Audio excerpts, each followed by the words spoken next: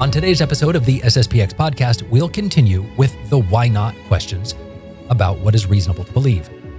Today, we'll turn our attention to Judaism. It was once the true faith. The Jewish people were the chosen people of God.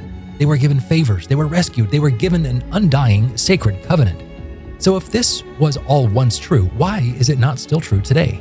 Why is it wrong to practice Judaism if it was accepted by God, who we all know is truth? And truth does not change. So how do we square these two seemingly contradictory truths at the same time? You can find notes to all of these episodes at sspxpodcast.com/apologetics, as well as all of our previous episodes. There as well, you can find a link to help support this project. This is free to listen to, as well as all of the resources we're posting. But if you can help with a one-time or a small monthly recurring donation, you'll be making sure that we can continue this work of producing good Catholic content on a regular basis. Now let's join Father McGilvery for episode 41 of the Apologetics series.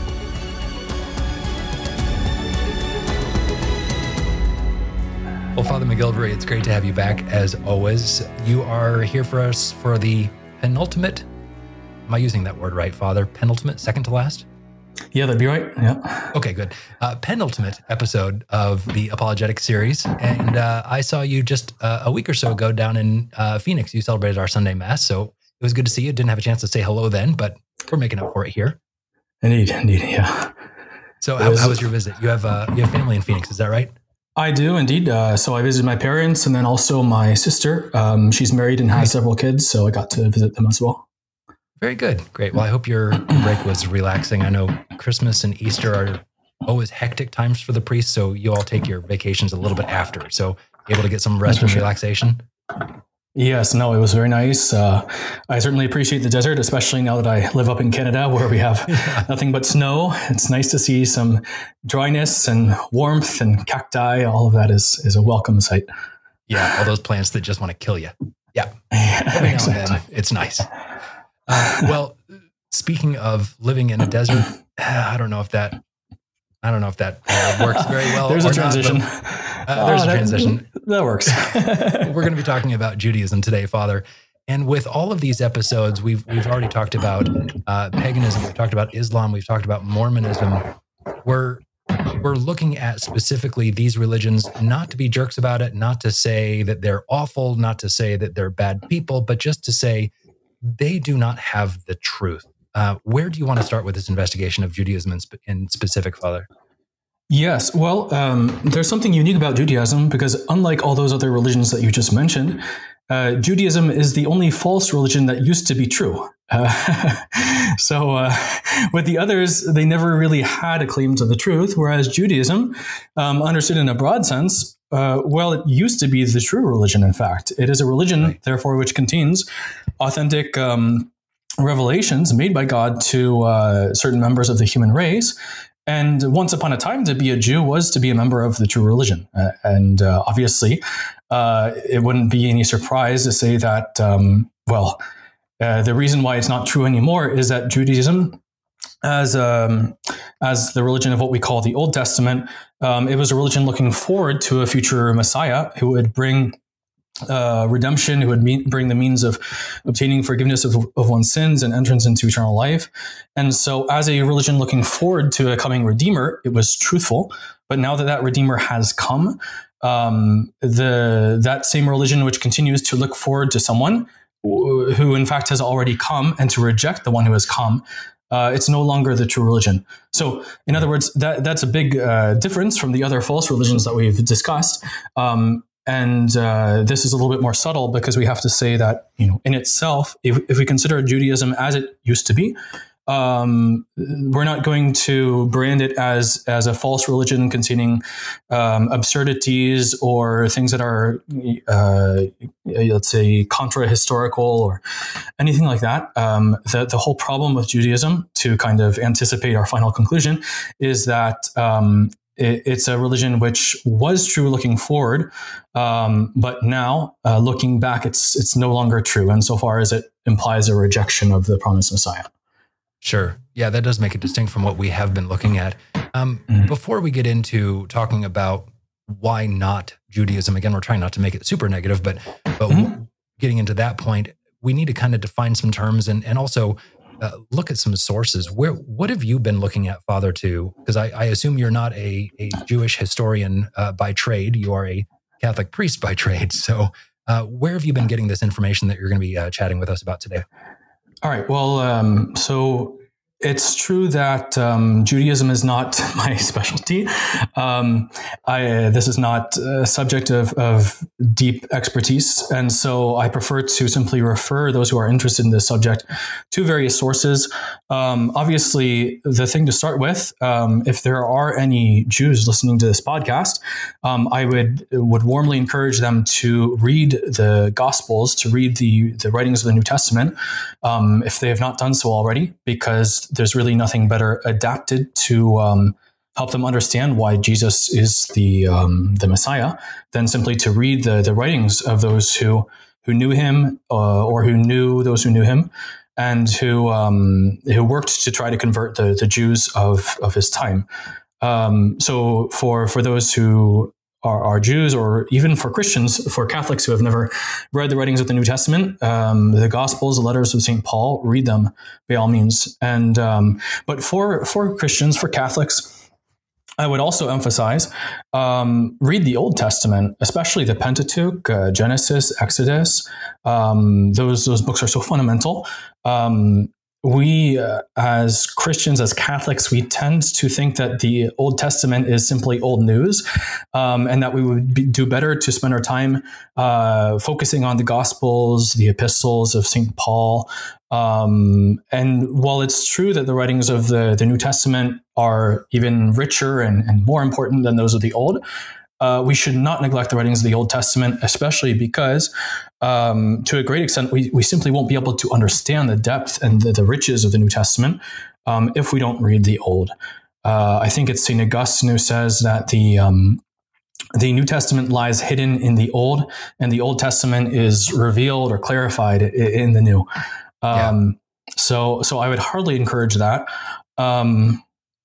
Now, besides scriptural sources, it's important to point out that there are some ancient Jewish authors who are very frequently cited because they were more or less contemporaneous with our Lord Jesus Christ. They gave, let's say, they give us a close-up look at what Jewish culture was like at the time of our Lord.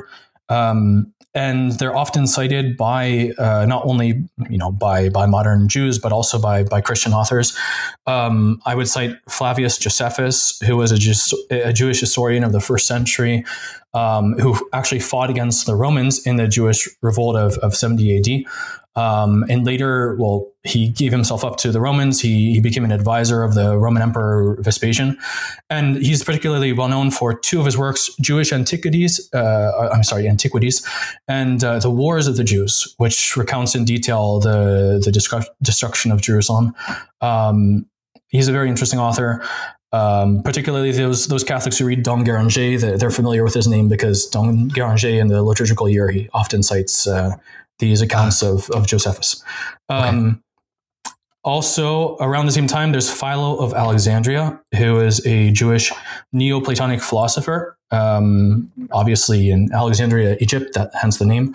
So he's another very famous source of Jewish thought, philosophy, theology. And then finally, moving forward in history, another famous Jewish author is Moses Maimonides or something like that. So he was a Jewish philosopher, of the 12th century, born in Cordoba, which is part of Spain, which was under Islamic control at the time. He died in Egypt. And he's probably the most important Jewish philosopher and theologian of the Middle Ages. He's often quoted by St. Thomas Aquinas, in fact, under the name of Rabbi Moses, especially where St. Thomas comments on the literal or figurative sense of various Old Testament passages. He often references Maimonides or Rabbi Moses, as he calls him. So those are some Jewish authors. For ancient Christian authors on this whole Jewish question, There's a work of St. Augustine called in Latin De Catechizandis Ruribus, so on instructing simple people. That would be a kind of English paraphrase of the title. And in it, so St. Augustine explains how to give catechism to adult converts, and he gives a kind of summary or an example of how to summarize Old Testament history and see it as a preparation for our Lord's coming.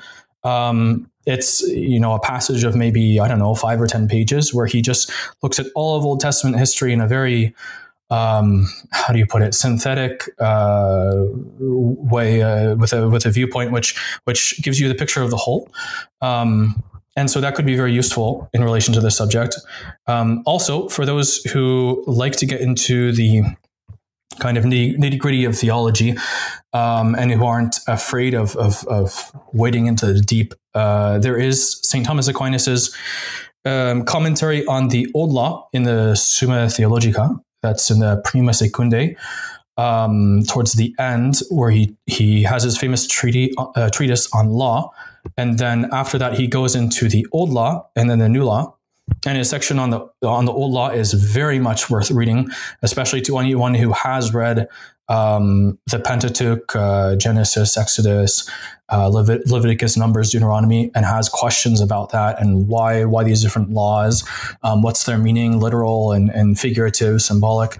All of that is very well explained by St. Thomas. And I think that if there are any Jews listening to this, I think they would be astonished to see how profoundly a Christian theologian like St. Thomas Aquinas has been able to penetrate into the spirit of these fundamental books of the Old Testament.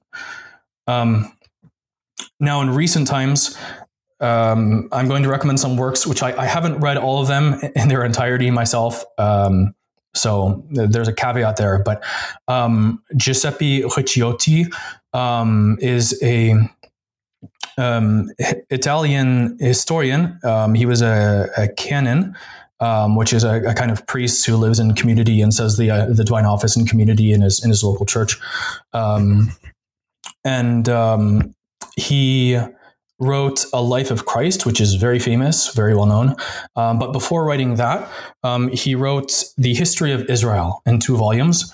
And is a very scholarly work. Both of them are, in fact. And he has the advantage of combining vast and profound historical knowledge. He knows what the historical critics say. He knows the rationalist attacks against the historicity of the Old and New Testaments. And so he has very good answers to those criticisms and objections coming from modern rationalism. And at the same time, it's a work worth reading for its own sake. The Life of Christ is good, not merely for scholarly purposes, but even as spiritual reading.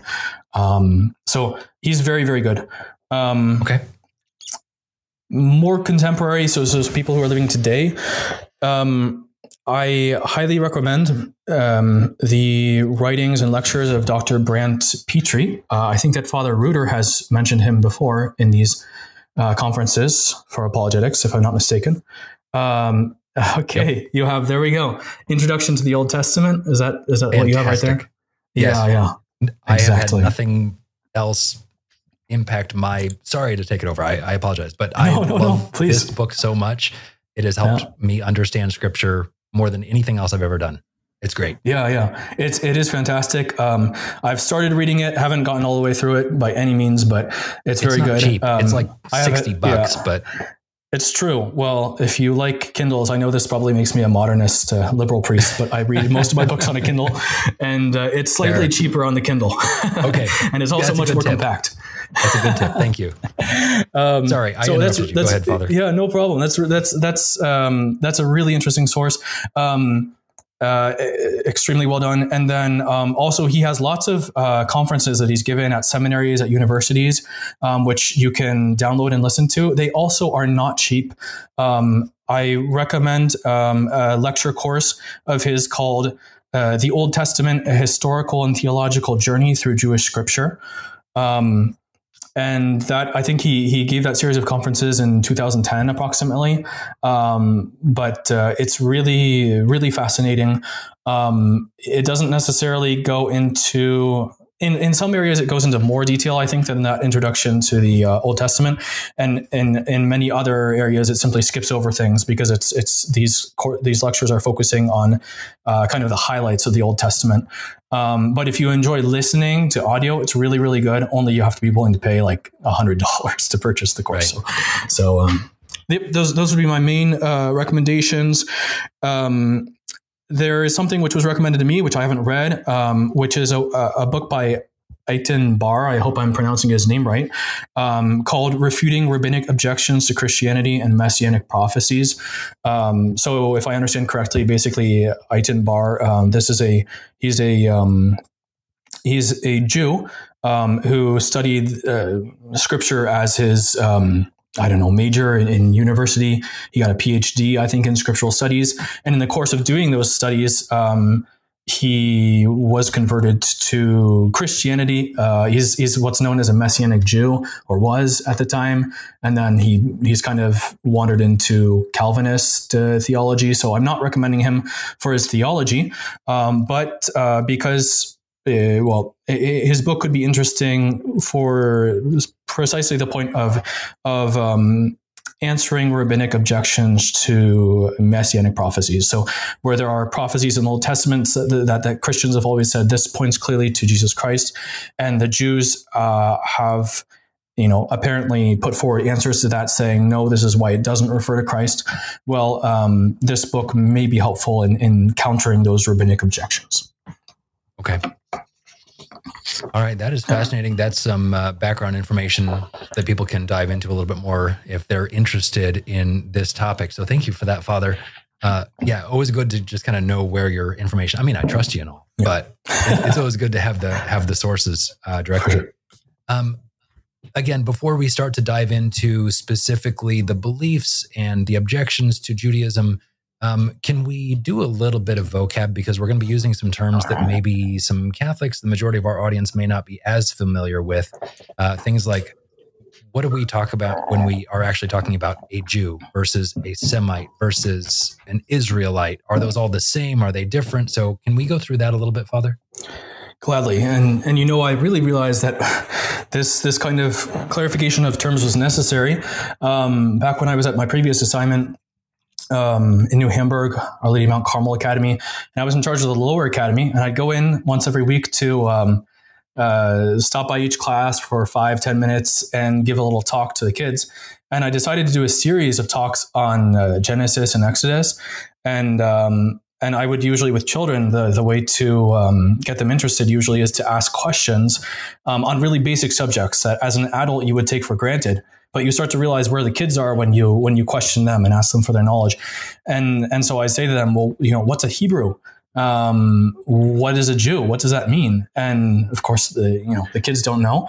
But also it's not just kids, it's adults who don't know that either. We're used to just throwing around the terms without really knowing distinctly what they mean. So let's clear up some of this vocabulary. Semite, Hebrew, Israelite, Jew. What's the difference there? A Semite, we speak of Semitic peoples, anti-Semitism, all of that. The word Semite simply means a descendant of Sem or Shem, depending on your translation of the Old Testament. And he was one of the three sons of Noah. And particularly, he's the one that Abraham came from later on in Old Testament history. So Sem is one of the three sons of Noah. Some people identify him with Melchizedek, who shows up later in Old Testament history. That's another topic. But Semite just means anyone descending from Sem. And so that includes the Hebrews or Israelites, the Jews. They're all Semites, but that also includes other peoples like the Arabs, and other inhabitants of the Near East.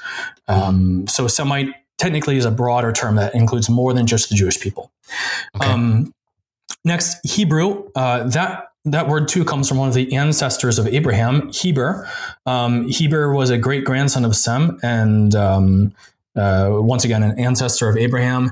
And Hebrew refers, first of all, to the language spoken by the Jewish people, historically before their Babylonian exile. So Hebrew is their language. but it's technically a language which derives from Hebrew, who's one of the ancestors of Abraham. But then when we speak of the Hebrew people, usually that in practice that's used synonymously with the Israelites. So let's move on to Israelite then. We're kind of moving down the genealogical tree. So we have Sem. Later on, his great grandson is Heber, from which we get Hebrew. Then we get much later Abraham, Isaac, Jacob. Now Jacob has a second name, which is Israel, which means something like strong against God, from the episode where Jacob wrestled with the angel and pinned him down and wouldn't let him go until the angel gave him his blessing. And so the angel said, from now on your name will be Israel, which means strong against God. And so Israelite, that simply means a son of Jacob, someone descended from any of the 12 tribes of Jacob. And then finally, we have the term Jew. The term Jew actually derives from Judah, who is one of the 12 sons of Jacob. And he's the ancestor of King David. King David will come from the tribe of Judah.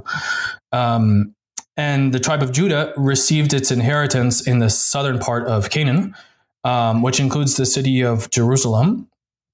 And to go briefly into a little bit of Old Testament history, when the northern 10 tribes split off from the tribes of Judah and Benjamin down south, resulting in a split kingdom. There was a northern kingdom, which was called the Kingdom of Israel, and a southern kingdom, which was called the Kingdom of Judah.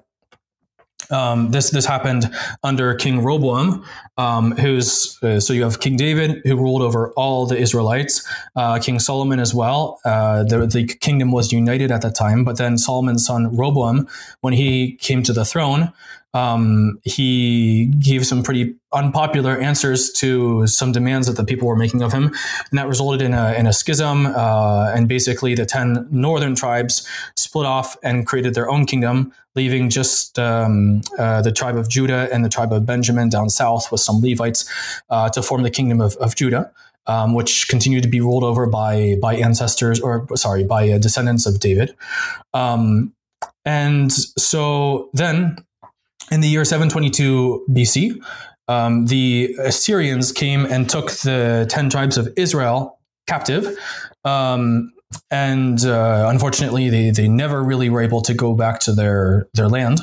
And then about 150 years later, roughly, around 586 BC, the Babylonian Empire came, and the Babylonians took the kingdom of Judah captive. Now, only the kingdom of Judah was able eventually to return to Canaan or Palestine. Only they were able to return to their land and repopulate it, whereas the 10 northern tribes were scattered among the various empires, and they're known as the lost tribes of Israel. They never were able to make it back. And so that's why we tend now to take Jewish, that is someone related to the tribe of Judah. We take that as something synonymous with Israelite or Hebrew. It's because when the kingdom of Judah was finally allowed to go back to Canaan and repopulate it and rebuild Jerusalem and rebuild the temple, they were practically all Israelites from the tribe of Judah. And so they became known as Jews, and Jewish became synonymous with that people which inhabited the promised land and where our Jesus Christ, when Jesus Christ came, he came among people who were almost all from the tribe of Judah. Interesting. Okay. Huh. Yeah. Now, on that topic, we still have a division of the Holy Land. Well, let's actually clarify that first. So I've been talking about Canaan. I mentioned Palestine. Those terms are used synonymously for the most part. Canaan is the original name of the Promised Land. It was inhabited by people known as Canaanites. But in fact, there wasn't just one people inhabiting it. There were many different tribes or small nations that were all at war with one another. And when the Israelites came in during the history of the Exodus and under the leadership of Joshua. They successfully exterminated or put to flight many of those tribes. Others lingered on for quite some time and continued to wage war against them. Among these tribes were the Philistines, who inhabited Canaan along the border of the Mediterranean Sea. With time, the term Philistine was deformed and became, it started to be called Palestine. That's a term, I believe, which the Roman Empire brought in. They started to call that whole territory Palestine, but it's just a deformation of the term Philistine. And so in common parlance, Palestine, Canaan, the Promised Land, those all refer to that section of land in the Near East, just along the coast of the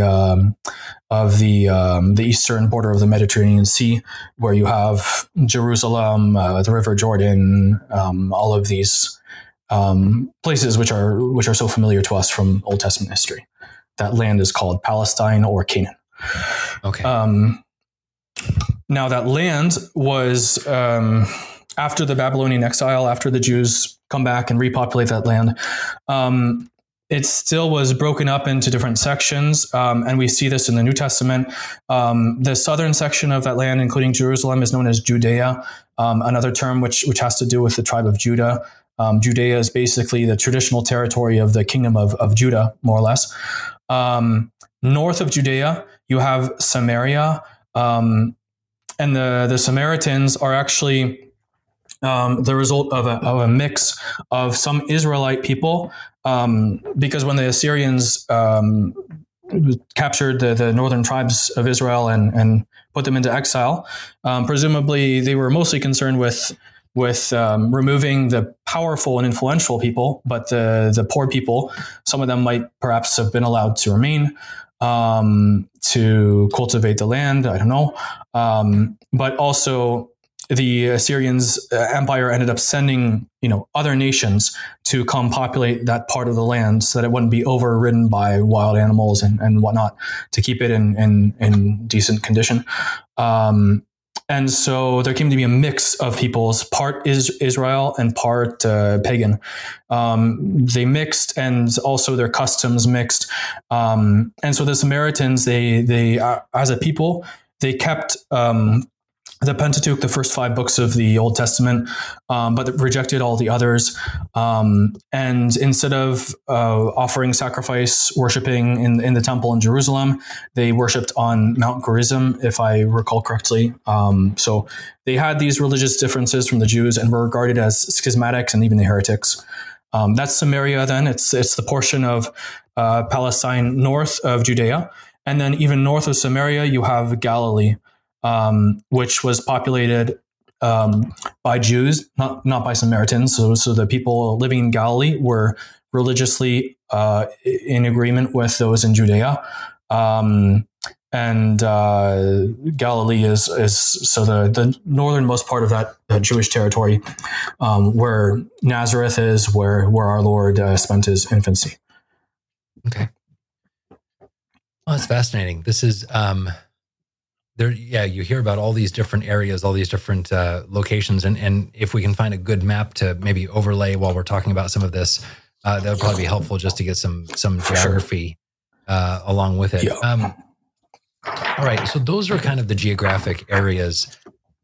Again, let's look at a few more terms. And again, we're not quite getting, this is all part of sort of an introduction so that we can all be on the same page about things. But can we look at some of the religious terms? We hear about things like rabbi, synagogue, Talmud. What are all of these things for those who may not be familiar with it?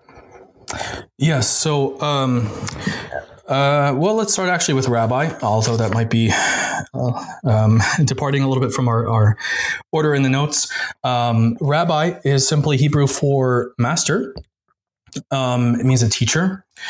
And basically, the function of rabbi really derives from the Babylonian captivity, because when the Jews were displaced by the Babylonian Empire, and could no longer offer sacrifice in Jerusalem, the way that they practiced their religion changed rather dramatically, because the Jewish religion the Mosaic law, it was all centered around sacrifice, but sacrifice could only be offered in the place which was approved by God, which was in fact the temple in Jerusalem.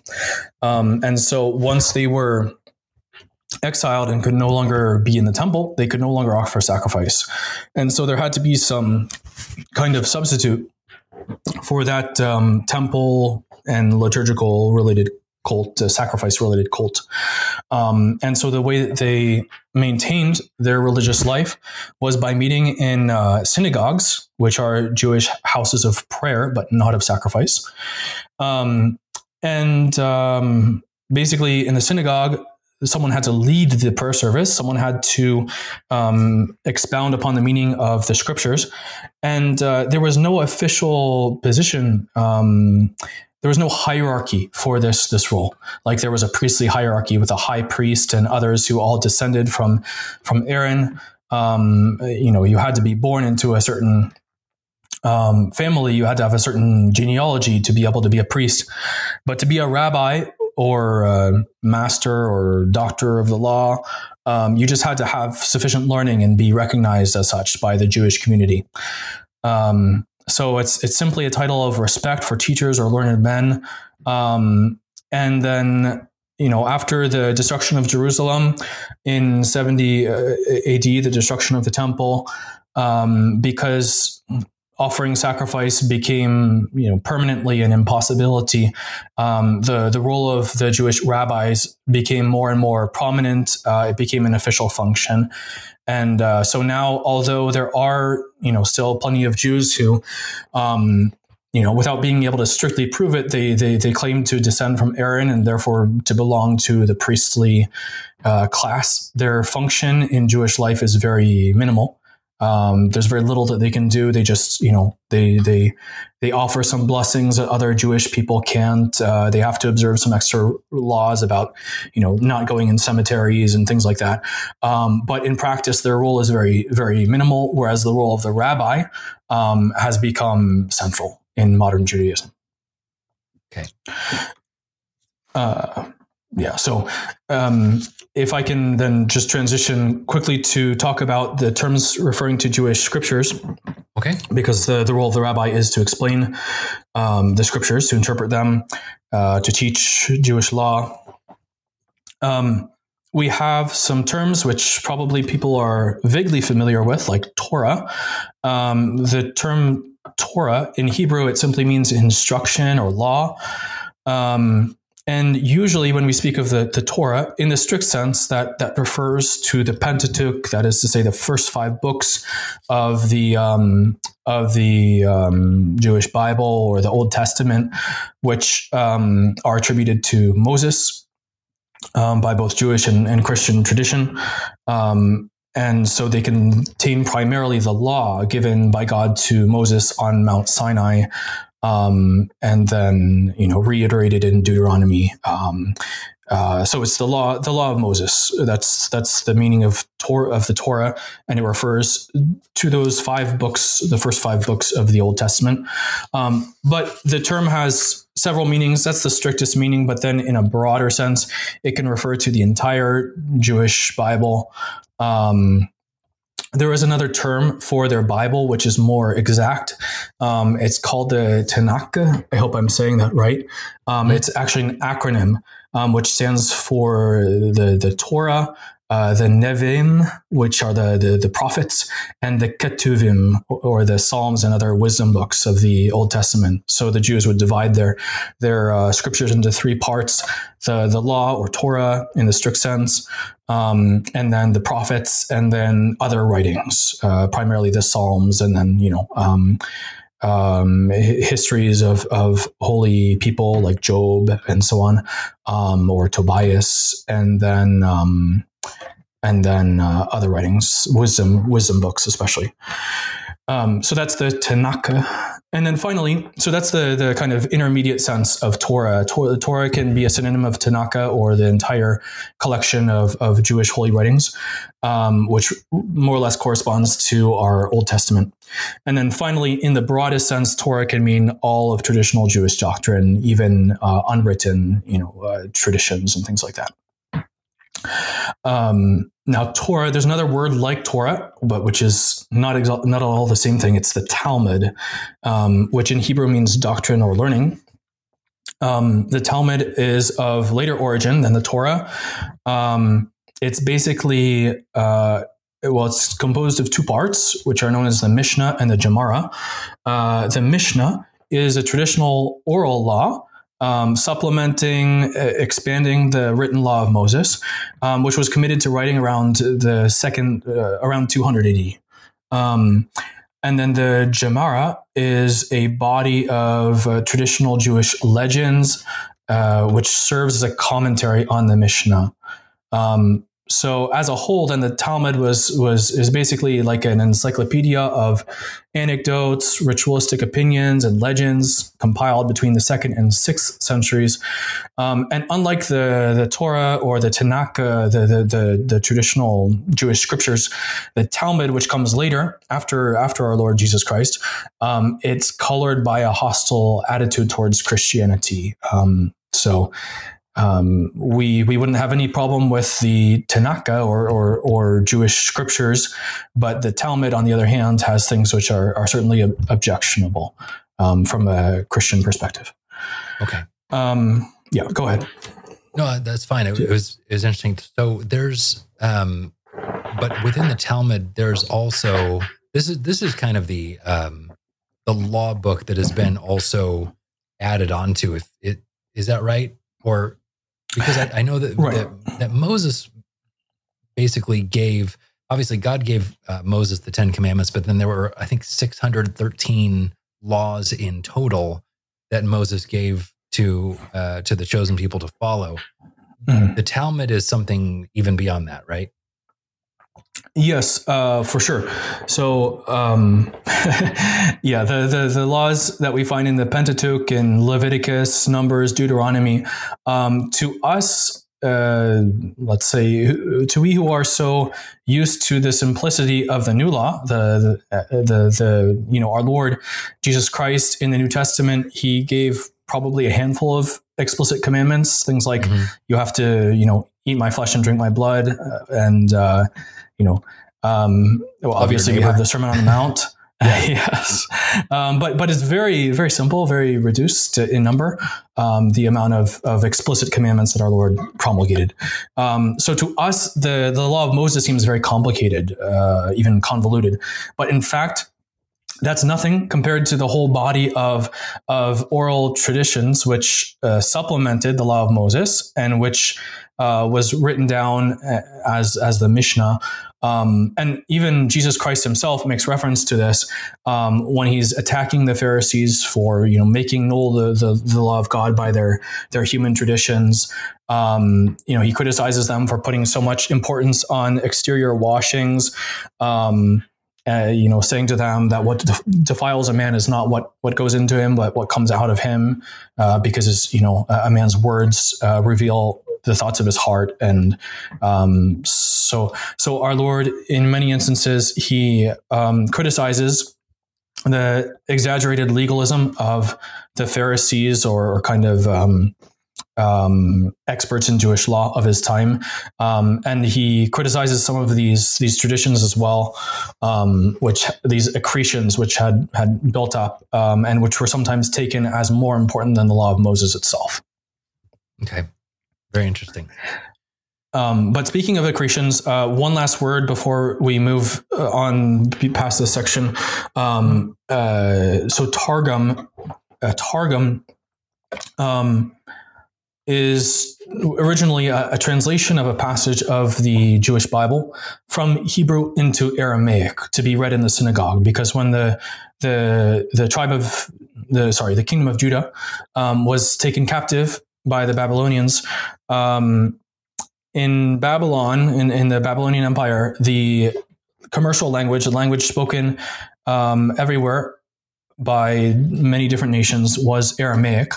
Kind of like Greek, Koine Greek would become the lingua franca, the common tongue later on in the Greek and Roman empires. So at the time it was Aramaic, which was the diplomatic universal language.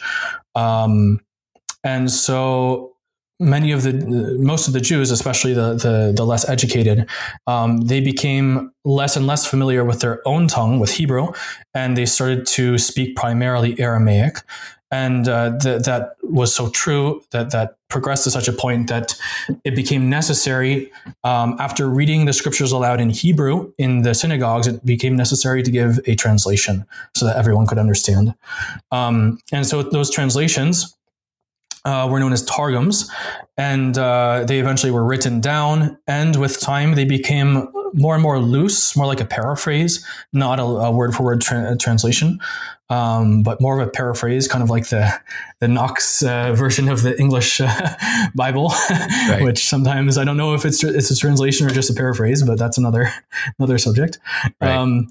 And then even more than just a paraphrase, they started to add commentary, interpretations, and so sometimes this word targum may come up when we're discussing Jewish interpretations of parts of the Old Testament, especially messianic prophecies. Often, Christian Catholic apologetics will appeal to a Jewish targum to say, look, even you Jews, you've traditionally interpreted this passage as messianic. Here's your own interpretation of it, and see how that fits with Jesus Christ. Mm-hmm. So that's where the word targum becomes important in Christian apologetics with Jews. Okay, fascinating.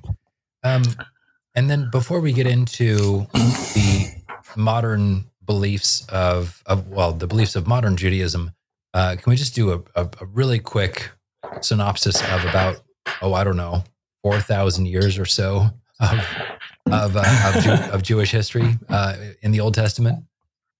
Yes, I think this is necessary to really understand what we're talking about, but I'll try and make it brief.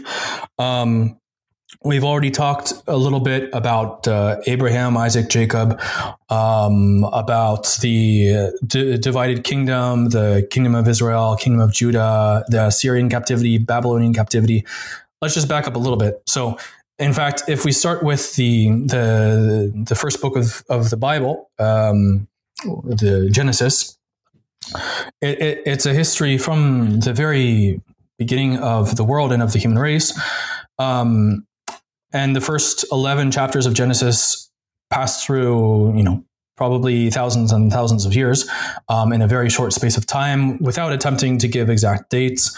It's really just like an overview or kind of an eagle's eye view of the very beginning of history, which recounts creation, the creation specifically of the first man, Adam, and of his wife, Eve, the fall, which the fall of man is really what sets the stage for everything that will come afterwards, and especially for the promise of a redeemer. It's because Adam disobeys the commandment that God gave him and eats the forbidden fruit that he loses not only for himself, but for all of his posterity. The original justice in which he was born, as well as, what we call in Catholic theology, the preternatural gifts, such as immortality. If he had been able to always eat of the fruit of life, he would not have died. And so all these gifts, freedom from suffering, control over one's own passions, what we call infused knowledge. So he wasn't subject to ignorance like we are when we're born into the world, completely ignorant of everything. These gifts he lost for himself and for his children. And this made necessary the promise of a Messiah, of that is to say, of a savior, a redeemer, someone who would bring back to mankind the benefits that were lost through Adam's sin. And so that sets up everything which is to follow, and especially what we call the New Testament, which is the history of the coming of the promised redeemer. And it's not only Christians who see in the history of the fall and then what God says to the serpent afterwards about putting enmities between him and the woman, and his seed and the woman's seed. That has been interpreted even by Jews as a prophecy referring to a coming Messiah or Redeemer. So already we see the Jewish religion from the beginning of this revelation of the first book of the Jewish Bible. We see that it's a religion which is looking forward to something great which is to come, a promised Redeemer. And that's going to be one of the central problems with Judaism as we move forward is that, according to them, the Redeemer has not come. They're still waiting. When is this going to happen? We think that we have an answer to that question that has already happened, and it's Jesus Christ. So that's the central issue, obviously. So there's that. After the fall of Adam, many generations pass. The wickedness of man becomes so great that God wipes them out with a flood, except for Noah and his family. And Noah is like a second Adam, second father of the human race, because he's been found just in God's eyes, and so God preserves him, spares him. He's saved from the waters of the flood in an ark, which is like a figure of the church.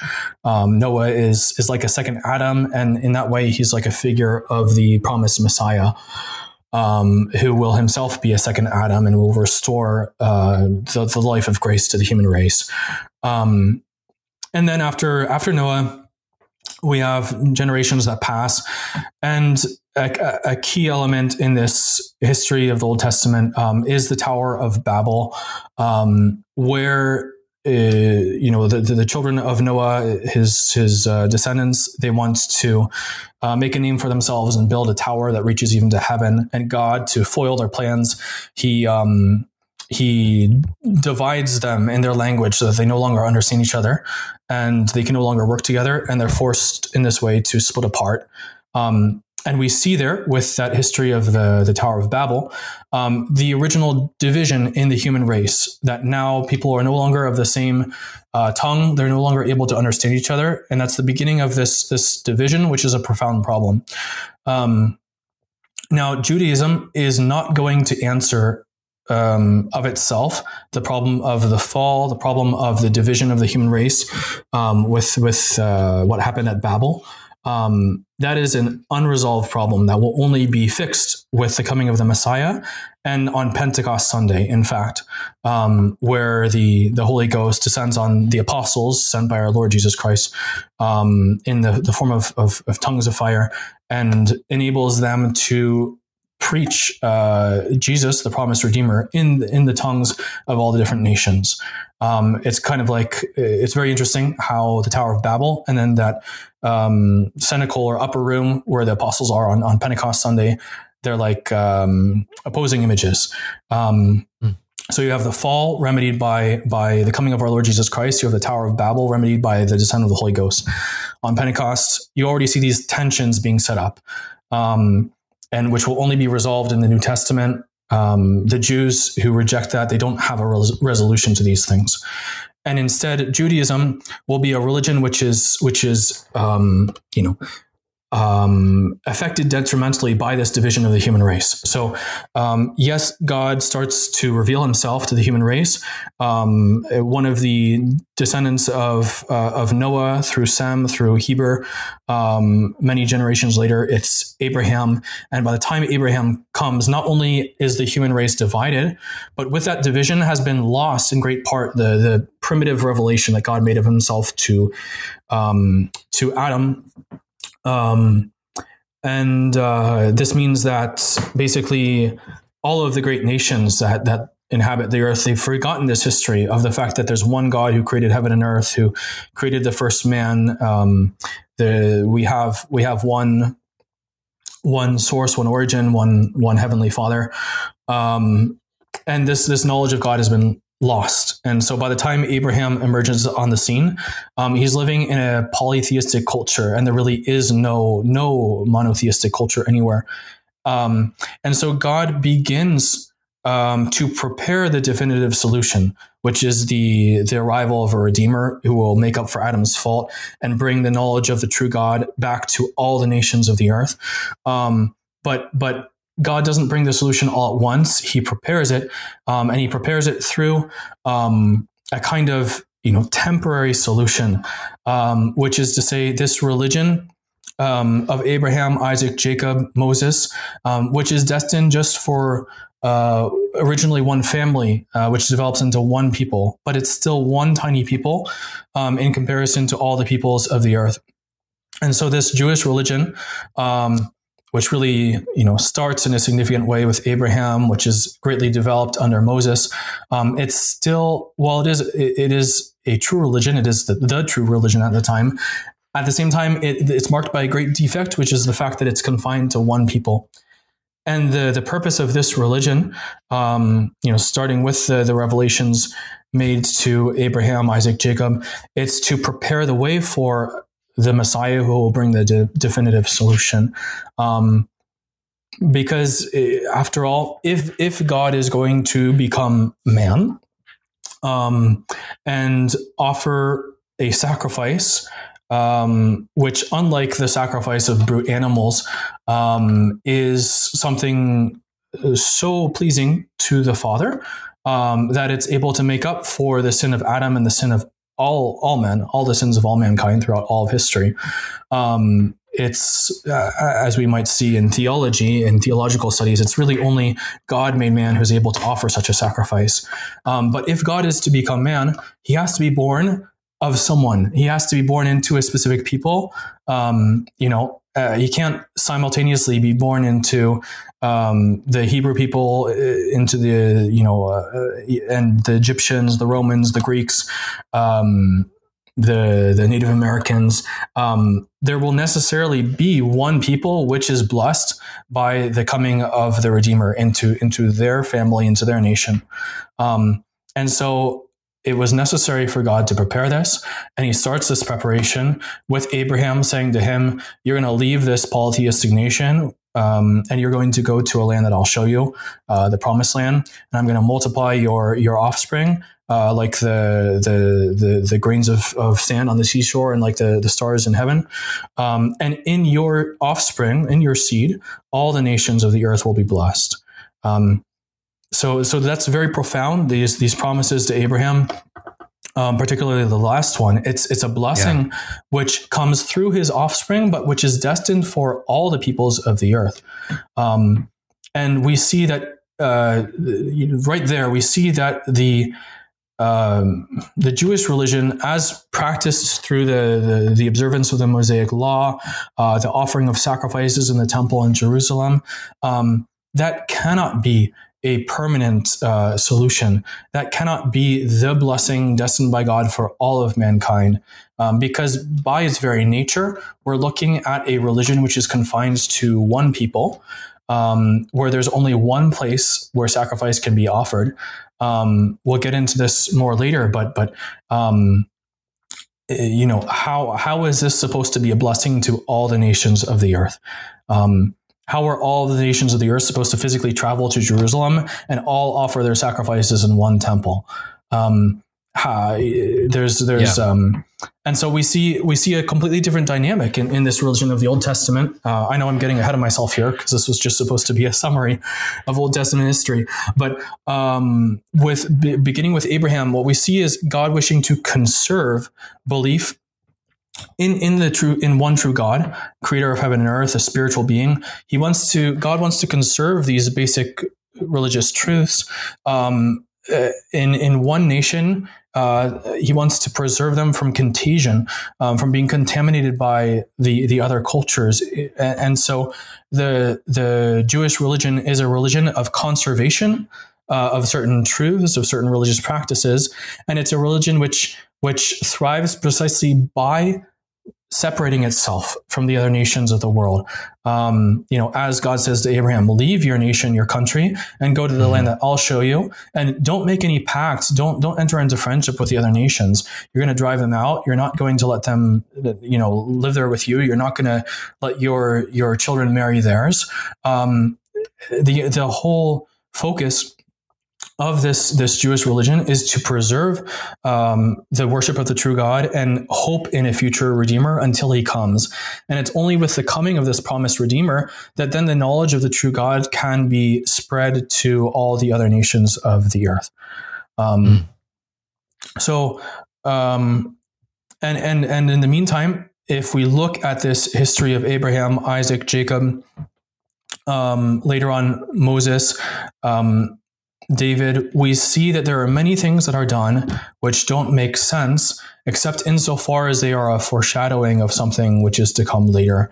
One theme which recurs very frequently is that there are, women who are sterile, who are not able to have children, and then through prayer, through hope in God, eventually they obtain miraculously fertility, the ability to have a child, as happened with Sarah, Abraham's wife.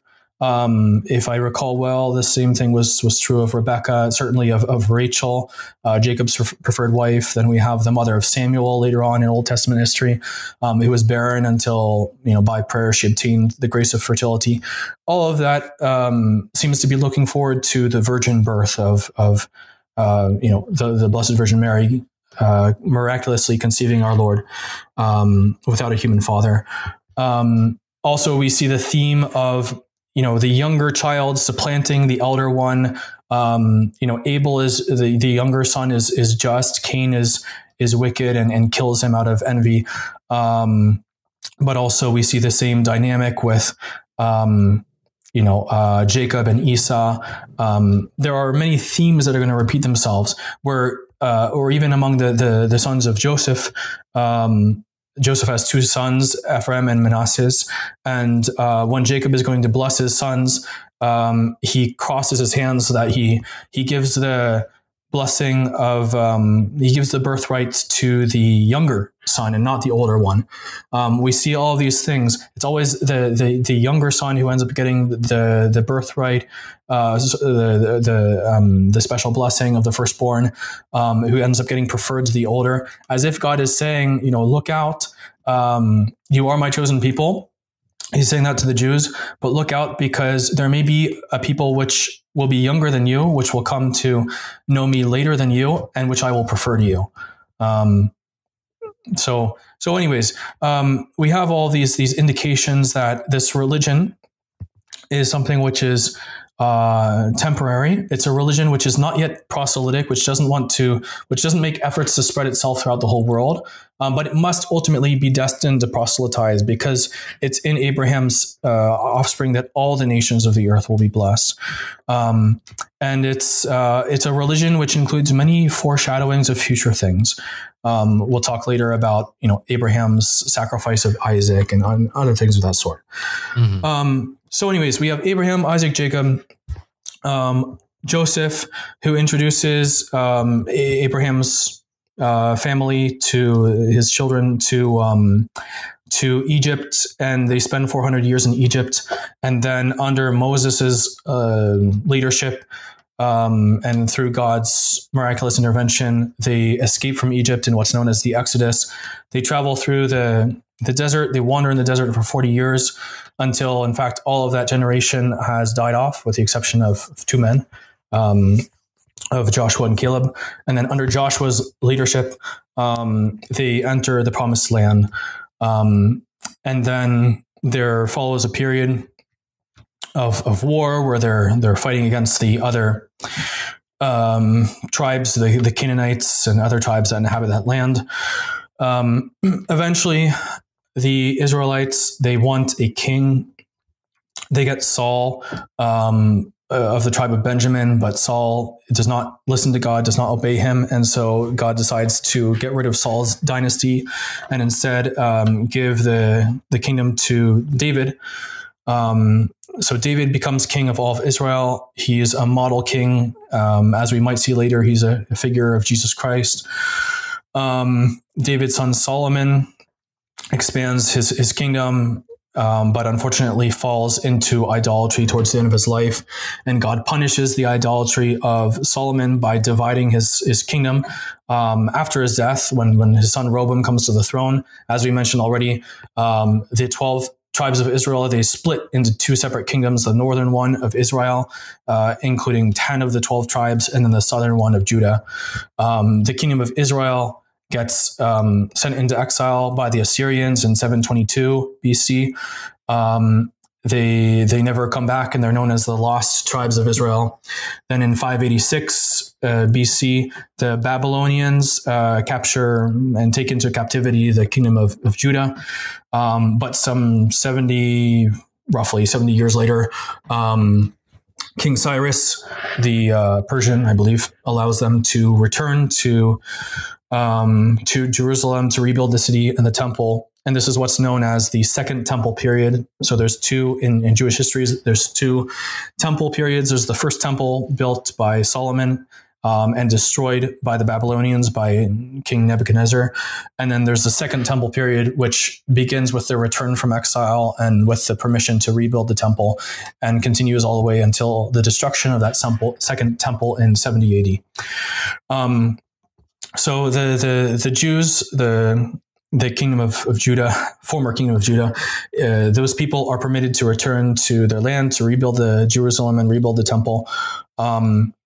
That's around 520 BC that the temple is rebuilt.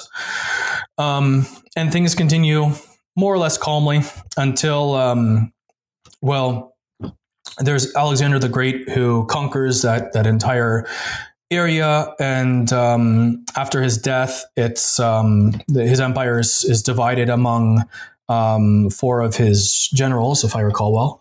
And so there's going to be a Greek ruler in Egypt, and another Greek ruler in I'm blanking right now, but somewhere more north of the Holy Land, north and east, perhaps. Pardon me, I'm just blanking on that. Anyway, so there's two Greek rulers, and the Jews find themselves trapped between these rivals who represent, parts of the Greek Empire. And one of these rulers, his name is Antiochus Epiphanes, he's going to start trying to force Greek culture on the Jews, make them convert, so to speak, to Greek polytheism, to abandon their religious practices, abandon the law of Moses. And this is around the year 167 BC. And so this is the era of the Maccabees. The Maccabees are, if I recall well, members of the priestly caste, who rise up against this forced Hellenization and start conducting a guerrilla warfare to fight back against the Hellenizers, and they end up obtaining a certain amount of liberty for the Jewish people.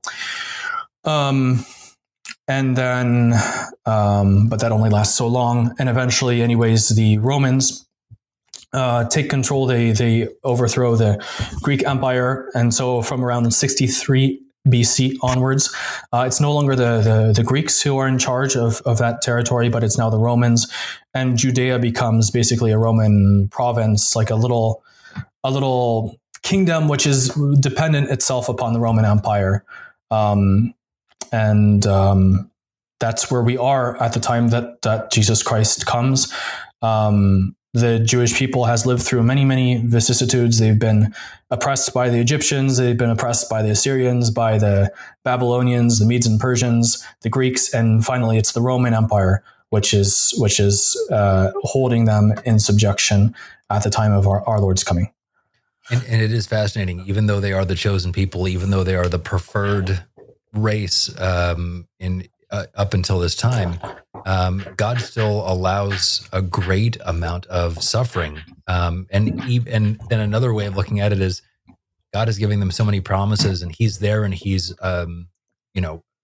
present in their life in a lot of ways, and then they still fall. So there's always this cycle of being punished and then being forgiven and then messing up and then coming back to the fold. And the whole Old Testament is very, very cyclical. Yes, for sure. And if I can comment on that, I think there's kind of a twofold lesson in that fact. One is it's simply teaching a lesson about the fragility of human nature, how easily we fail to keep our good resolutions, fall back into sin. But also, if we look at just the frequency with which this happens, if you were just to compare, for example, how many good kings were there in the history of Israel versus the bad ones? How many ones worshiped the true God versus how many ones worshiped pagan gods or violated all the precepts of the Mosaic law. Well, the good ones are just a handful, and the bad ones are the great majority. So this is kind of a subtle indication that, once again, this religion is just a provisory measure. It's a preparation for the solution which is to come. Because it's not enough for the law of God to be written in stone tablets, the tablets that were given to Moses, and then put in an ark for safekeeping. That law needs to be written on people's hearts. It needs to be given to them in such a way that, with the knowledge of their obligations, they're also given the grace, that is to say, the light, inspiration, strength necessary to put the law into practice. And so God allows his people, his chosen people, to continually fall back into idolatry and into other kinds of sins throughout pretty much all of their history, for, among other reasons, simply to show that in fact, God has not yet given the full solution. He's given knowledge of the law, but he's not yet given in its fullness the grace which is necessary to accomplish the law. Yeah, that's fascinating. All right, let's look at today's Judaism. This has been the history of Judaism up until the point of the Romans taking control and eventually the destruction of the temple. But what does Judaism look like post New Testament, or in the New Testament? Well, sure. So we already mentioned this profound transfiguration of their way of practicing their religion with the destruction of the temple in 70 AD.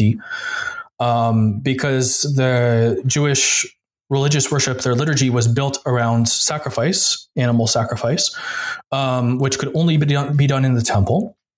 It's somewhere in Deuteronomy, I believe, that Moses says, when you enter into the land which has been given to you, you will not worship wherever you want, but only in that one place which God will show to you. And the history of the Jews shows that was the temple in Jerusalem. So that's the basis of their prohibition to offer sacrifice anywhere else. Now, since the Romans destroyed the temple and sent the Jews once again into exile, and they've never been able to rebuild that temple, they've never had access to it again. The nature of the religion has been profoundly changed, in as much as they can no longer offer all these sacrifices which are commanded in the Mosaic law. And instead of the temple being the center of the religious life, it's whatever is the local synagogue. It's in a sense, and this is maybe not accidental, it's kind of like the difference between Catholicism and Protestantism, where Catholicism is centered around sacrifice. In this case, it's the renewal of our Lord's sacrifice. And then Protestantism, in losing that sacrifice and denying it, now their religious life is centered around, informal meetings where there's a kind of self-appointed wise person, someone instructed in the scriptures, who preaches a sermon to them. I'm paraphrasing, obviously. But you could almost say that it's like the difference between Catholicism and Protestantism, the difference between ancient Judaism, which would be like Catholicism, it's centered around sacrifice, and then modern Judaism, which has been deprived of sacrifice for some almost 2,000 years now. So that's the first major difference. And then, with this came eventually splits or schisms in the ways that Jews practice their religion. So there is what we call Orthodox Judaism, which is basically an attempt, an effort to faithfully continue Judaism as it existed, in the first century, minus the practice of offering sacrifice. So it's basically ancient Judaism minus the practice of sacrifice, okay. And it still looks forward to a coming Messiah. It still takes seriously and literally the prophecies concerning a future Redeemer. Okay. So there's that. That's what we call Orthodox Judaism. One other problem with this, besides the destruction of the temple, I mentioned that there are many Jews who claim to descend from Aaron. And even in modern times, there's genetic testing, which has been invented to give at least some probability of that descendance, which is interesting. But they're no longer able to prove their descendants by genealogies, because with the destruction of the temple in 70 AD, and the exile of the Jewish people. This time, those genealogical records were lost definitively. So that's another theological problem for the Orthodox Jews, although maybe less problematic than the destruction of the temple, because there certainly are still descendants of Aaron, and they have oral traditions as to who is a descendant of Aaron. They operate based on presumption of priestly descent. But back in the day, in the time of Ezra, who was influential in leading the Jews back to Jerusalem after their Babylonian captivity. So this is, 6th century BC. Back in those times, it was required to be a functioning priest to have a written genealogy. And when it was discovered that some of the priests, self-identifying priests, didn't have their genealogies, Ezra basically removed them from their priestly functions. So this is another challenge to modern Judaism, is even if they were able to get the temple back, they no longer have their genealogical records of priestly descent. So in practice, they would probably just content themselves with their informal oral traditions, but that's another interesting point. So that's Orthodox Judaism. Then there's Reform Judaism, which was founded in Germany in the 19th century. And it's like a hybrid of Judaism and modernism. It rejects the idea of a personal Messiah. And the Reform Jews are strongly influenced by Spinoza, who was a Jewish philosopher. I believe that Spinoza was actually excommunicated by his local synagogue because he espoused a kind of pantheism. So his viewpoints were obviously not compatible with Orthodox Judaism. But as modernism gained grounds, especially in Germany in the 19th century, larger numbers of Jews were influenced by Spinoza and adopted this kind of strange hybrid religion that we call Reform Judaism. As I mentioned, they reject the notion of a personal Messiah, and they don't have any interest in rebuilding the temple or reinstituting the priesthood of Aaron. And then finally, you have kind of middle of the road conservative Judaism, which is not as rigid or legalistic as Orthodox Judaism, but it still has respect for Jewish tradition, and tries to maintain a kind of middle road between these other two Jewish factions. So these are the three schools of Judaism in terms of those Jews who actually believe. Obviously, the term Jew, there's a certain ambiguity there because it can refer to the religion and those who believe and practice certain doctrines, but it can also refer simply to the lineage, the offspring of Abraham. Sure. And so there's many people who trace their descendants to Abraham who identify as Jews ethnically, culturally, but who don't actually believe in God at all. Many of them are just materialists, rationalists. Probably the great majority of the Jewish people ethnically no longer has belief in God. So sort of like folks in like France, Mexico, historically very Catholic countries. They still consider themselves Catholic, but it's culturally only, really. Yeah, exactly. Yeah. Okay, good. That's fascinating. All right, so now let's get into some of the analysis, Father. If you're good, if you want to keep going. Yeah. Let's do it. Let's keep going. All right. Let's get into the analysis part of it. That's the history. That's the Jewish religion as it exists today. Like you said at the very beginning of this, they had the truth. There was truth, and so to play devil's advocate, if it was true and God does not change, then why is it not still true, Father? What's the problem with being Jewish? Well, to be honest, it's just a question of timing.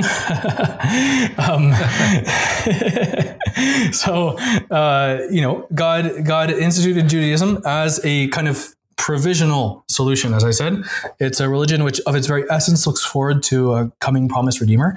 And so once the Redeemer promised by God comes, and there's a culpable rejection on the part of the chosen people, their religion turns from being true to being false.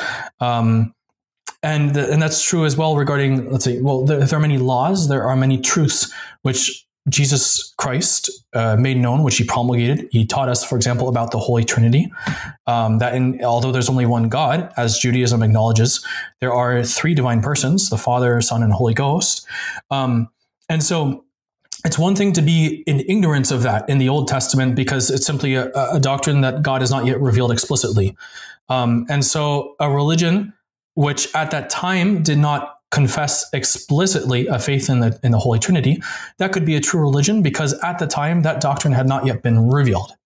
But once the doctrine is revealed, that in God there are three divine persons, once you reject that doctrine, which has been revealed, it's one thing to be ignorant of it because it hasn't been revealed yet, and it's quite another thing to have been familiarized with the teaching and to reject it consciously. And so modern Judaism rejects the Messiah, rejects the teachings promulgated by him, rejects the new law. And it's because of these rejections that the modern Jewish religion is not true. Okay. Yeah.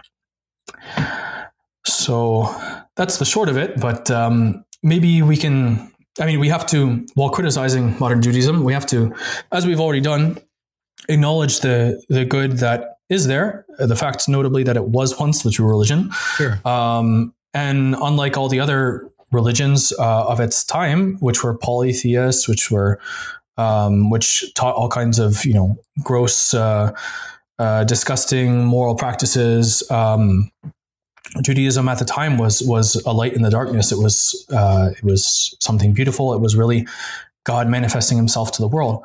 But he chose to do so in a gradual way. And Judaism was just, as I said, that first provisional step. If we look at modern Judaism, we've already mentioned the problems with there being no temple, no sacrifice, no possibility of exercising the Aaronic priesthood. There's also been no miracles or visible signs of God's accompaniment. If we look at what Christians call the Old Testament, the history of the Jewish people up until the coming of Christ, we find that their whole history is interspersed with, yes, sometimes of darkness and where there's no miracles, no prophecies. For sure, there were periods of even hundreds of years where God seemed to be silent, but those periods were always followed by God manifesting himself anew. God worked miracles through the hand of Moses, but also later on through prophets such as Elias and Eliseus, or if you want Elisha and Elijah. I don't know how to say their names,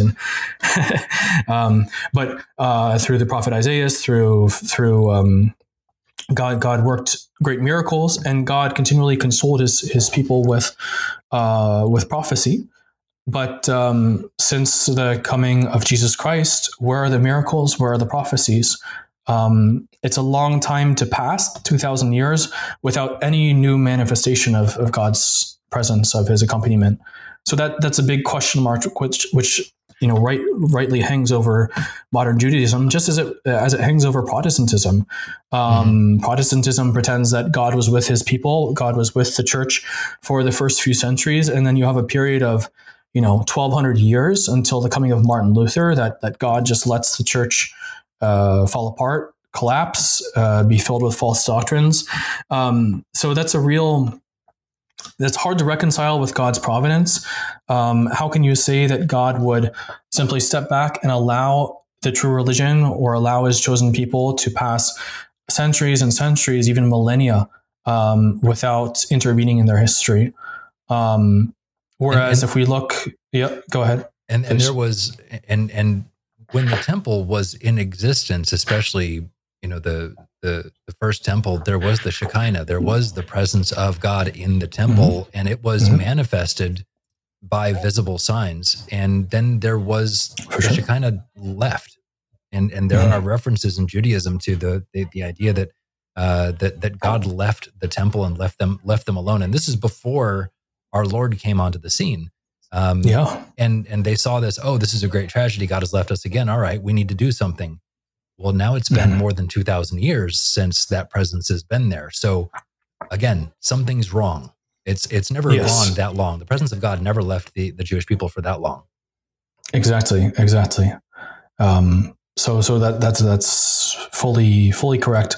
There should be a little question mark in any Jew's mind, saying, why? I mean, I can understand, yes, a short period of probation where God seems to be silent. Yes, that's possible, but not such a long time as we're looking at.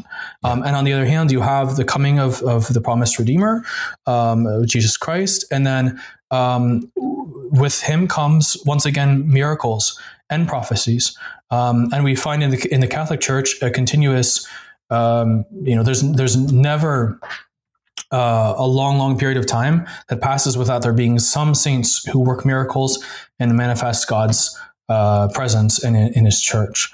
So that's what's missing from modern Judaism. It's missing from Protestantism, but God has always, from the beginning of Revelation until our days, He's never left the true religion without miracles. Right. So, we see that in the lives of the saints. We see that in Eucharistic miracles, and that simply doesn't exist in Judaism or Protestantism or any of the other religions that claim to be real, that claim to represent the true religion revealed by God. What is it? What is it that the Jewish people believe about the Messiah? There seems to be, and we saw this, and I think maybe we'll talk about it today. But we saw in earlier apologetics episodes about the proofs that Jesus was who He said He was. What is the argument on the Jewish side of things that Jesus was not the Messiah? Well, I think that my knowledge of modern Judaism would perhaps have to be deeper for me to fully answer that question. It's certainly one that deserves to be answered. I imagine that book that I mentioned by Bar, what's his name again? Eitan Bar, Refuting Rabbinic Objections to Christianity and Messianic Prophecies. I imagine there may be good answers in there. One thing that is, pretty commonplace that we all know about is that many of the Jews were expecting a Messiah who would satisfy their longing for earthly prosperity by freeing them from the yoke of the Roman Empire, making them once again an independent nation, and even giving them political dominance over all the other kingdoms of the earth. And if one were to interpret certain messianic prophecies in the Old Testament in a very literalistic way, that's what it would seem to be. There are many passages, messianic prophecies, that have to be taken figuratively, because it speaks, for example, of the city of Jerusalem extending. I think this is in the prophecies of Isaiah, Jerusalem being extended to include and to hold all of the nations of the earth.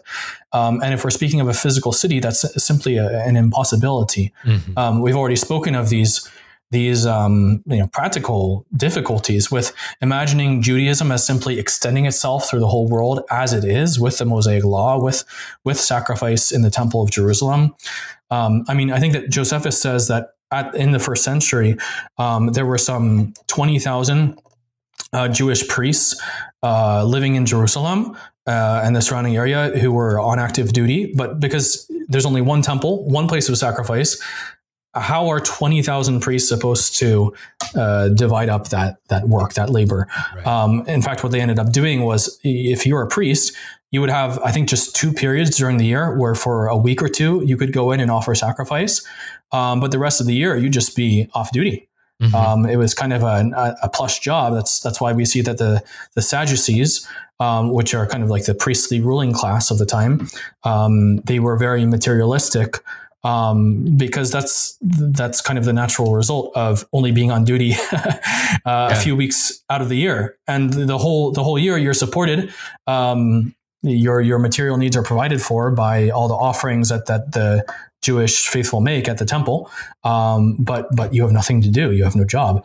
So if there were already problems with that sacrifice system, when it only included the Jewish people, how are you supposed to expand that to the whole world? Right.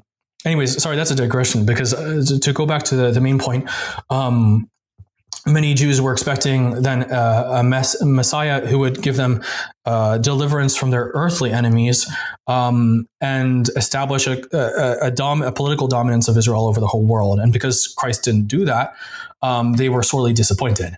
And we see in the Gospels that often, people try to make our Lord their political king. They want to crown him, for example, after he's multiplied the loaves and fed 5,000 people, not counting women and children. They try to crown him, and he has to run away. So that's certainly one reason. And another reason is that Jesus Christ was not afraid to call out the Pharisees, the religious leaders of the time, for their hypocrisy, for their errors, their pride, their vanity. And so that's a good way to get yourself rejected, is if you fearlessly call out people's failings, their vices. Yeah.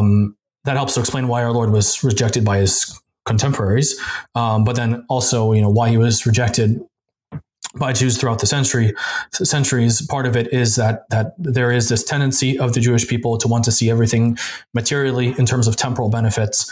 So when our Lord preaches a spiritual kingdom, a kingdom which is not of this earth, that's hard for the Jews to accept. Yeah. Well, and it's especially, I think, frustrating from our point of view, where we look at we look at all of the prophecies, we look at everything, all this anticipation that the Messiah was going to be coming, the prophecies of even non-Jewish writers talking about this, that there was supposed to be this big event coming, and our Lord fit the bill fairly perfectly, and so it's just. Again, there's that frustration there that's like, oh, you guys were so close. You had it right there. Yes. Well, that's why, we can't really let the Jews, especially of our Lord's time, off the hook for their rejection of the Messiah. If this is the one promised by God, God is going to let there be sufficient signs, sufficient evidence that this is the one. And since that's the case, their rejection of our Lord is certainly not without fault. It's something that the apostles are going to reproach them with. We look at the St. Peter's sermon on Pentecost Sunday, and he goes out and he says to the Jews, "Well, look, you have to repent because your leaders just crucified the Son of God made man, the Messiah that we've been waiting for thousands of years. You just messed it up. You just crucified him. Yeah. So it's time to say you're sorry." That's a huge mistake. It's hard to imagine a bigger mistake than that. Right. And it's not to make fun of the Jews. It's not to just point a finger and say, "Ha, you guys messed up." But if they want to convert, the first step is to have the humility to say, "Yep, we made a mistake." Maybe not me personally. If you're a contemporary Jew, you weren't there at the time, and maybe you would have done better. But the Jewish people as a whole. The majority of them, unfortunately, made this very grave error. Yeah. All right. We've teased this a few times, Father, and again, we've talked about it a little bit, but just to be complete, and just to show the perfect, again, fulfillment of our Lord in the prophecies, can we look at some of those Old Testament prophecies and see how they are going to be looking forward to the life of Christ, the actions of Christ, the divinity of Christ, etc.? Absolutely. So we can see that there is, first of all, this promise made to Abraham that in his seed, all the nations of the earth will be blessed. And so that speaks of a coming Redeemer, someone who will bring a blessing to counter or to overcome the curse that comes to us from Adam. And that it's for, once again, all the nations of the earth. Now, so we know then that the promised Redeemer will be a descendant of Abraham. And then it's made clear that it's through Isaac, through Jacob, that he will come. And then finally, we see that it's from the tribe of Judah that he has to come. When Jacob gives his final blessing to all of his children, in blessing Judah, he says that the scepter will not leave Judah until he comes, who is the one who is promised. or to whom until he comes to whom it belongs, he to whom the scepter of Judah belongs. And in him, all the nations of the earth shall hope. I don't have the text in front of me, so I'm paraphrasing. But that indicates that the Messiah is going to come from Judah, and he's going to come from Judah at a time when the scepter passes from Judah, which is interesting because we see that it is the tribe of Judah which rules over the rest of Israel under King David, King Solomon. They are from the tribe of Judah. And then they continue to rule over the lower kingdom until the Babylonian exile. But then they come back and they reestablish a certain political independence under the Maccabees. So you can say that the scepter or the power of ruling has still not definitively passed from the tribe of Judah, because under the Maccabees they continue to have some political independence and to rule themselves. And so this only comes definitively to an end at around the time of Jesus Christ, with the the destruction of Jerusalem, of the temple by the Romans. At that point, the Jews are no longer going to rule themselves, have political autonomy for the next 2,000 years approximately. That's if you take the modern state of Israel as being in some sense a continuation of that. So that certainly the timing fits there. The scepter or the power of ruling is passing from Judah at the time that Jesus of Nazareth, who's of the tribe of Judah, comes, and he's going to rule not over a political kingdom, but over a spiritual kingdom, which is the church. So he's going to come from the tribe of Judah. And then we see later on that he's going to be a son of David. When God promises certain things to David concerning Solomon, that Solomon, his son, will be like a son to God, and God will be to Solomon like a father. He says certain things of Solomon which can't be taken true in a literal sense of Solomon, but which have to be understood of the future Messiah, in saying, for example, that his kingdom shall last forever. And later on, there will be prophets who speak of, long after King David is dead, they speak of David ruling over his people once more. That there are prophecies about that in Ezekiel, where Ezekiel, and he prophesied during the Babylonian captivity. He speaks of God reuniting Israel under David, his servant, and David, my servant, will feed, his people forever. So there are clear indications that the Messiah has to come from the tribe of David, which is the case, obviously, with Jesus Christ. He has to be an offspring of David. And we see that with the genealogies that are given in the Gospels of Matthew and Luke, that Jesus of Nazareth does indeed come from the family of David. So that's prophecies concerning his genealogy. And we see that that's one of his titles too, Son of David, he's often called. And then about the time, I already mentioned this kind of time correlation with the scepter passing from Judah. And that's contained in the blessing that Jacob gives to Judah before his death. That's at the end of the book of Genesis. But we find also indications of the timing with the prophet Daniel. Very, very interesting. In Daniel 2, and I think it's in Daniel 9, there are prophecies about a succession of empires, 4 different empires, which seem pretty clearly to match up with the Babylonian Empire, the empire of the Persians and Medes, the Greek Empire, and then the Roman Empire. And the last of these 4 empires is going to be destroyed and give place to an empire that God himself will establish, which will last forever and which will rule over all nations.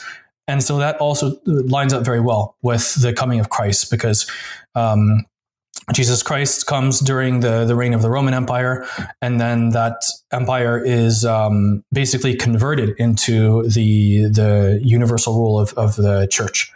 The church puts its roots down in the dying Roman Empire, and Rome becomes the center of a new spiritual empire, which lasts forever and which spreads over the whole earth. So those prophecies of Daniel are very interesting. There's also the famous prophecy of the 70 weeks of years in Daniel chapter 7. And there's supposed to be 7 weeks of years, that is to say 490 years from the giving of permission to rebuild the temple to the coming of the Christ. And it's prophesied that the Christ will be slain, he'll be cut off, and also the city and its temple will be destroyed.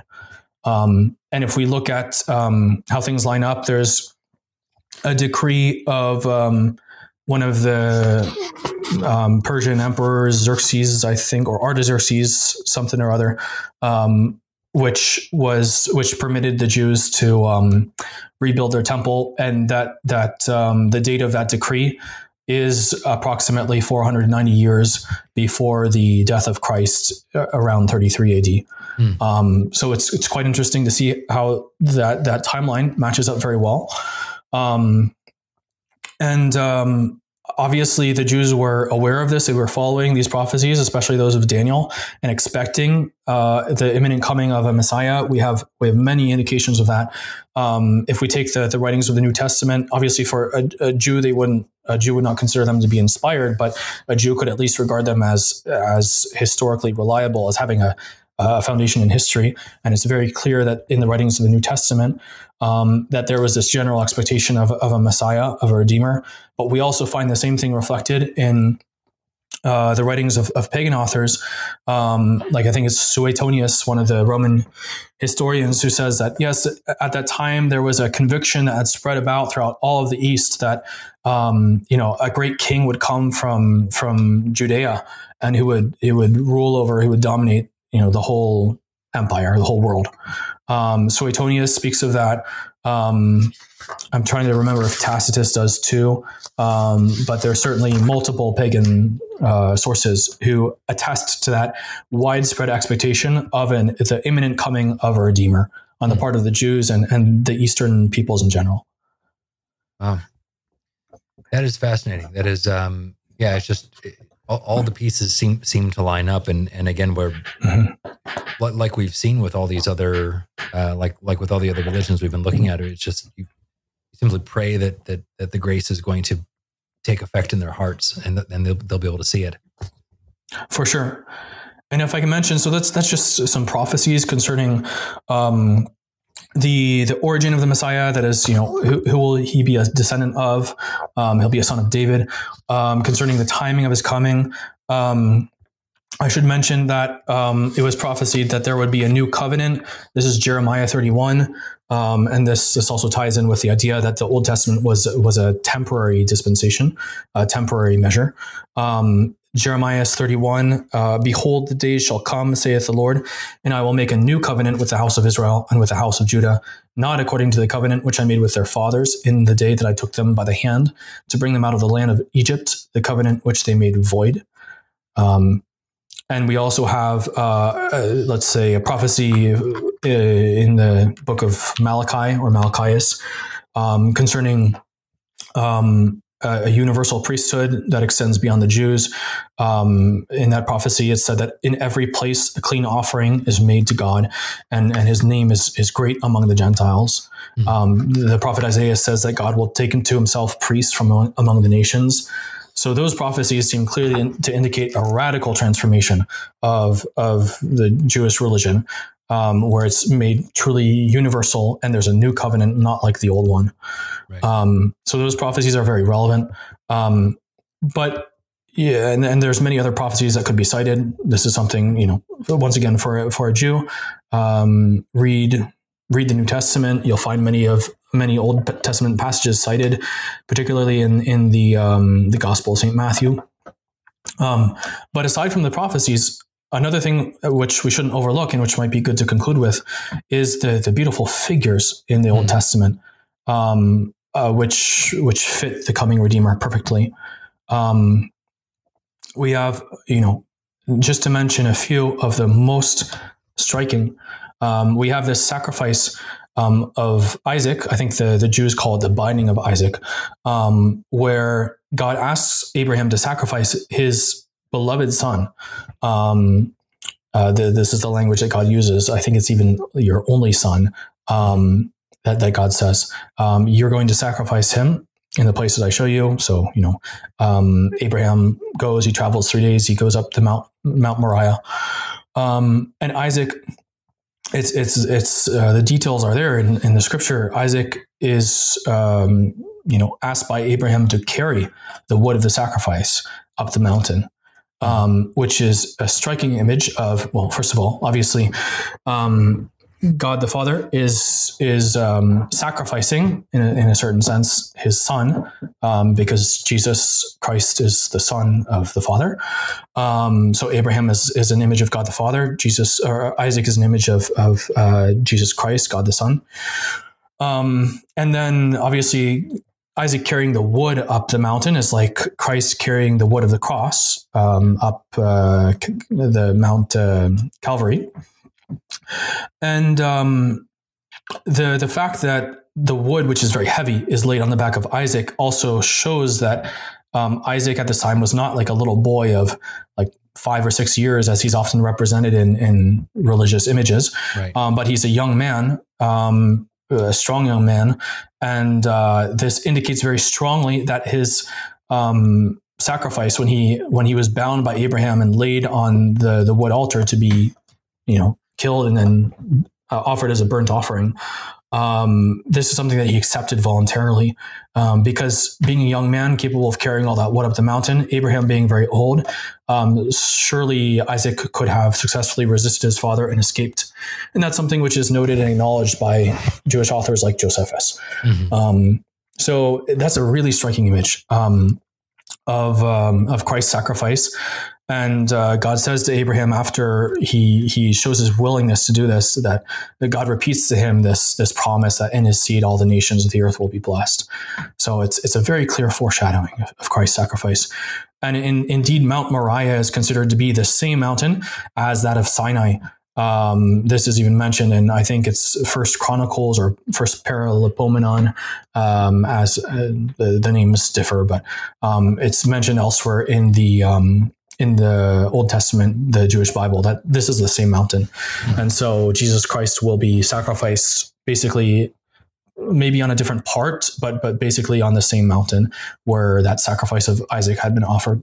Yeah. But then we have perhaps the most detailed and striking images in the history of the Exodus. Obviously the Paschal Lamb is an apt figure of Christ, because it's the blood of the lamb spread on the doorpost, which saves the Israelites from God's, justice, which he executes on the pagans, on the Egyptians. And it's precisely the blood of Christ, the true Paschal Lamb, which saves us from God's just anger. And this lamb is sacrificed to be eaten, just like our Lord is sacrificed to become our spiritual food in the Eucharist. There are many details too, which we can't all go into, but for example, the Paschal Lamb is only to be eaten by Israelites who have to, or by those who are circumcised. If you're not circumcised, you can't eat it, obviously speaking of the men. And the meat, the flesh of the lamb can't be carried outside of the house. It has to be eaten in the house, which is like an image of the Eucharist, which can only be partaken of by the baptized, baptism being like the new circumcision, and only by those who are in the house of the true church founded by Christ. So that's very, very beautiful. And then the crossing of the Red Sea, which happens the third day, the morning of the third day after the sacrifice of the Paschal Lamb. If you look at the chronology, it's like Christ's resurrection. The enemies of the chosen people are destroyed by the waters of the Red Sea after their crossing, and Christ, by his death and resurrection, he brings us victory over our spiritual enemies, over sin. And when the Jewish people emerged from the waters of the Red Sea, before they crossed that sea, they were not yet a free people. They were still in bondage. But once they crossed and came out of those waters, they are their own people, a sovereign people, and now apt to receive God's law. It's not by accident that God gives his law to them after they've emerged from the waters, after their independence and liberation, not before. And likewise, it's through. So there's kind of a double image here. It's through the waters of baptism that the true people of God, the new people of God, is formed. The church. The church emerges from the waters of baptism. It is precisely baptism which makes one to be a member of the church. And then it's the church which receives the law of God, which is the Holy Ghost coming down on Pentecost, engraving the law of God in the heart. And so the giving of the law on Sinai, which is about 50 days after the crossing of the Red Sea, corresponds well to the Pentecost, the descent of the Holy Ghost, about 50 days after, exactly 50 days after our Lord's resurrection. You have the manna in the desert, which is once again a figure of the Eucharist. It's the people's daily bread, which sustains them on their voyage. The promised land, it's a figure of heaven. And what's very striking is that Moses, who represents the Jewish people, the old law, Moses, despite being this great prophet who's worked all these miracles, who's given this people their law, he is not allowed to enter the promised land. He dies before being able to enter. And it's only Joshua, whose name is also Jesus. There are two versions of the same name. Right. It's only Joshua who is able, as the successor of Moses, as the new Moses, it's only he who's able to lead the people finally into the promised land, which is obviously a figure of how the Jewish law of itself could not lead the people of God into heaven, the chosen people. It's only the new law of Christ, the new Moses, which is able to finally bring us into eternal life. Yeah, Moses Jesus is like a so new far. Joshua, Jesus. Exactly. I'd never considered that. That's brilliant. Okay. I'm surprised it's not in that introduction to the Old Testament. It's got to be in there somewhere. Maybe I missed it. I might have missed it. But yeah, okay. That's great.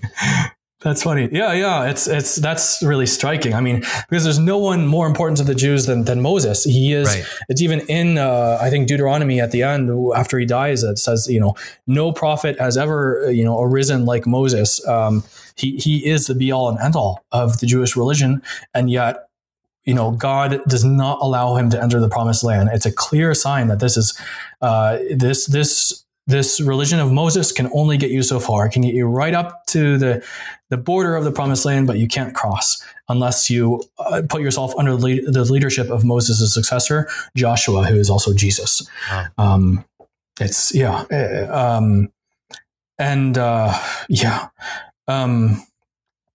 There was something else I wanted to say, but so we have in the tabernacle of the testimony, the kind of tent where the Jews worship during their wandering in the desert, and then later on in the Temple of Solomon, we have this threefold division of the tabernacle, later of the temple, and note that the sacrifices are offered not in the Holy of Holies, but they're offered outside of it. You have the Ark of the Covenant, which is in the Holy of Holies.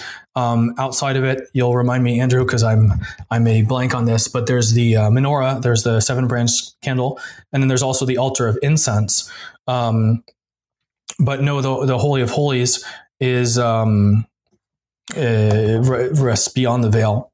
Right. And so in other words, the Jewish sacrifices, which were offered in the outside, in the outer court, or the bloodless, the unbloody sacrifices were offered in the holy, but not in the Holy of Holies. They couldn't get you all the way through, in other words. Right. Where am I going with this? So the bloody sacrifices, they're offered in the outer portion to signify, and that represents the dispensation of the old covenant of the Mosaic religion, which doesn't even get you into the holy. And to get into the holy, you have to offer unbloody sacrifice. It's the incense. That's right. That there's the bread of proposition, the sacrifice of bread, and I think wine as well, is offered in the holy, and so that represents the New Testament. And then the Holy of Holies is heaven. And you have in the Holy of Holies, you have the Ark of the Covenant, which is like God the Father, God revealing himself in his essence, which is closed off to us.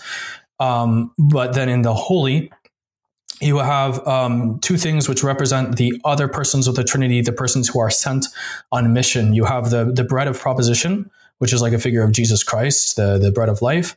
And then you have the menorah, the 7-branched menorah, which is like a figure of the Holy Ghost and the 7 gifts. So it's like God the Father, symbolized by the Ark of the Covenant, rests always hidden in the Holy of Holies, but then he sends God the Son and God the Holy Ghost, who make themselves present in the church, in the new covenant, through the Eucharist, through confirmation. And it's only and then there's the once a year that the high priest is able to enter the Holy of Holies, but in the blood of a sacrifice, which is figurative of our Lord through his blood giving us entrance into the Holy of Holies, which is heaven, which is eternal life.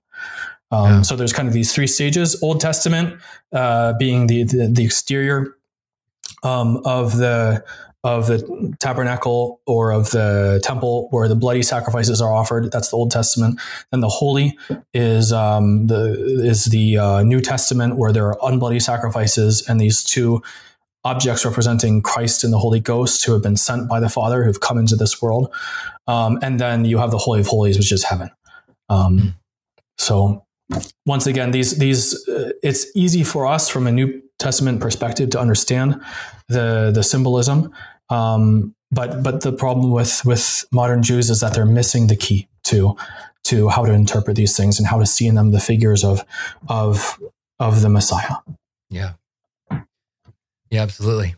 As we wrap up, Father, what other kind of points would you like to make? I know we're getting a little bit long, but there's obviously more than a few millennia to get through.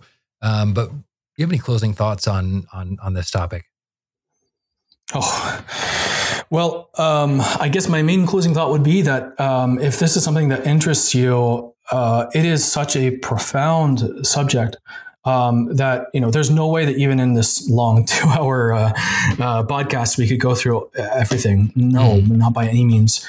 There's so many figures, so many more prophecies of the Old Testament. And so I can only encourage you to go read some of the sources that I mentioned at the beginning of this podcast, because you'll find much more there.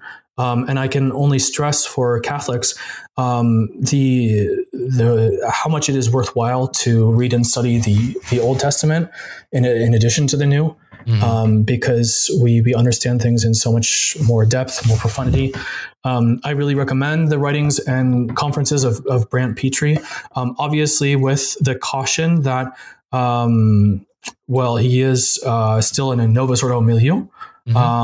So I can't say that he's 100% reliable, but having listened to, hours and hours of his conferences on the Old Testament, I can say that he's very, very traditional minded. Yeah. And so I think that if there are some errors, they're going to be pretty sparse. And there's a lot of really good stuff there. So it's a great source to be used, of course, with some discretion. For example, if you're one of the faithful of the SSPX, I'd say, go ahead and listen to his conferences, but just have in the back of your mind, he is from a Novus Ordo milieu, so there could be something that, if you hear something that sounds a bit strange, where you think, well, is that actually right? Then go ahead and ask your local traditional priest, Father, is there any problem with that? Yeah. So with that restriction, I really encourage you to take a look at his conferences and his writings. Yeah, absolutely. Well, Father, again, thank you so much for all your time and for putting together not just this episode, but the previous ones we've had in the series and other ones in the past as well. You've helped us out with quite a few of them. So thanks again, Father. I hope you have a wonderful weekend. Thank you, Andrew. Thanks for your patience. You know that whenever it's with me, you're in for a long haul. But, no, it's a good one. I always appreciate it. Thank you. All right. Thanks, God bless. Thanks for listening to this episode of the Apologetics series on the SSPX podcast and on our YouTube page. Please consider subscribing to the YouTube account and the podcast on Apple Podcasts, Stitcher, or wherever fine podcasts are found. And please consider leaving a rating or a review on this podcast. This will help to make sure more people can find this podcast and discover the beauty and the truth of traditional Catholicism. Until next time, thank you for joining us, and God bless you.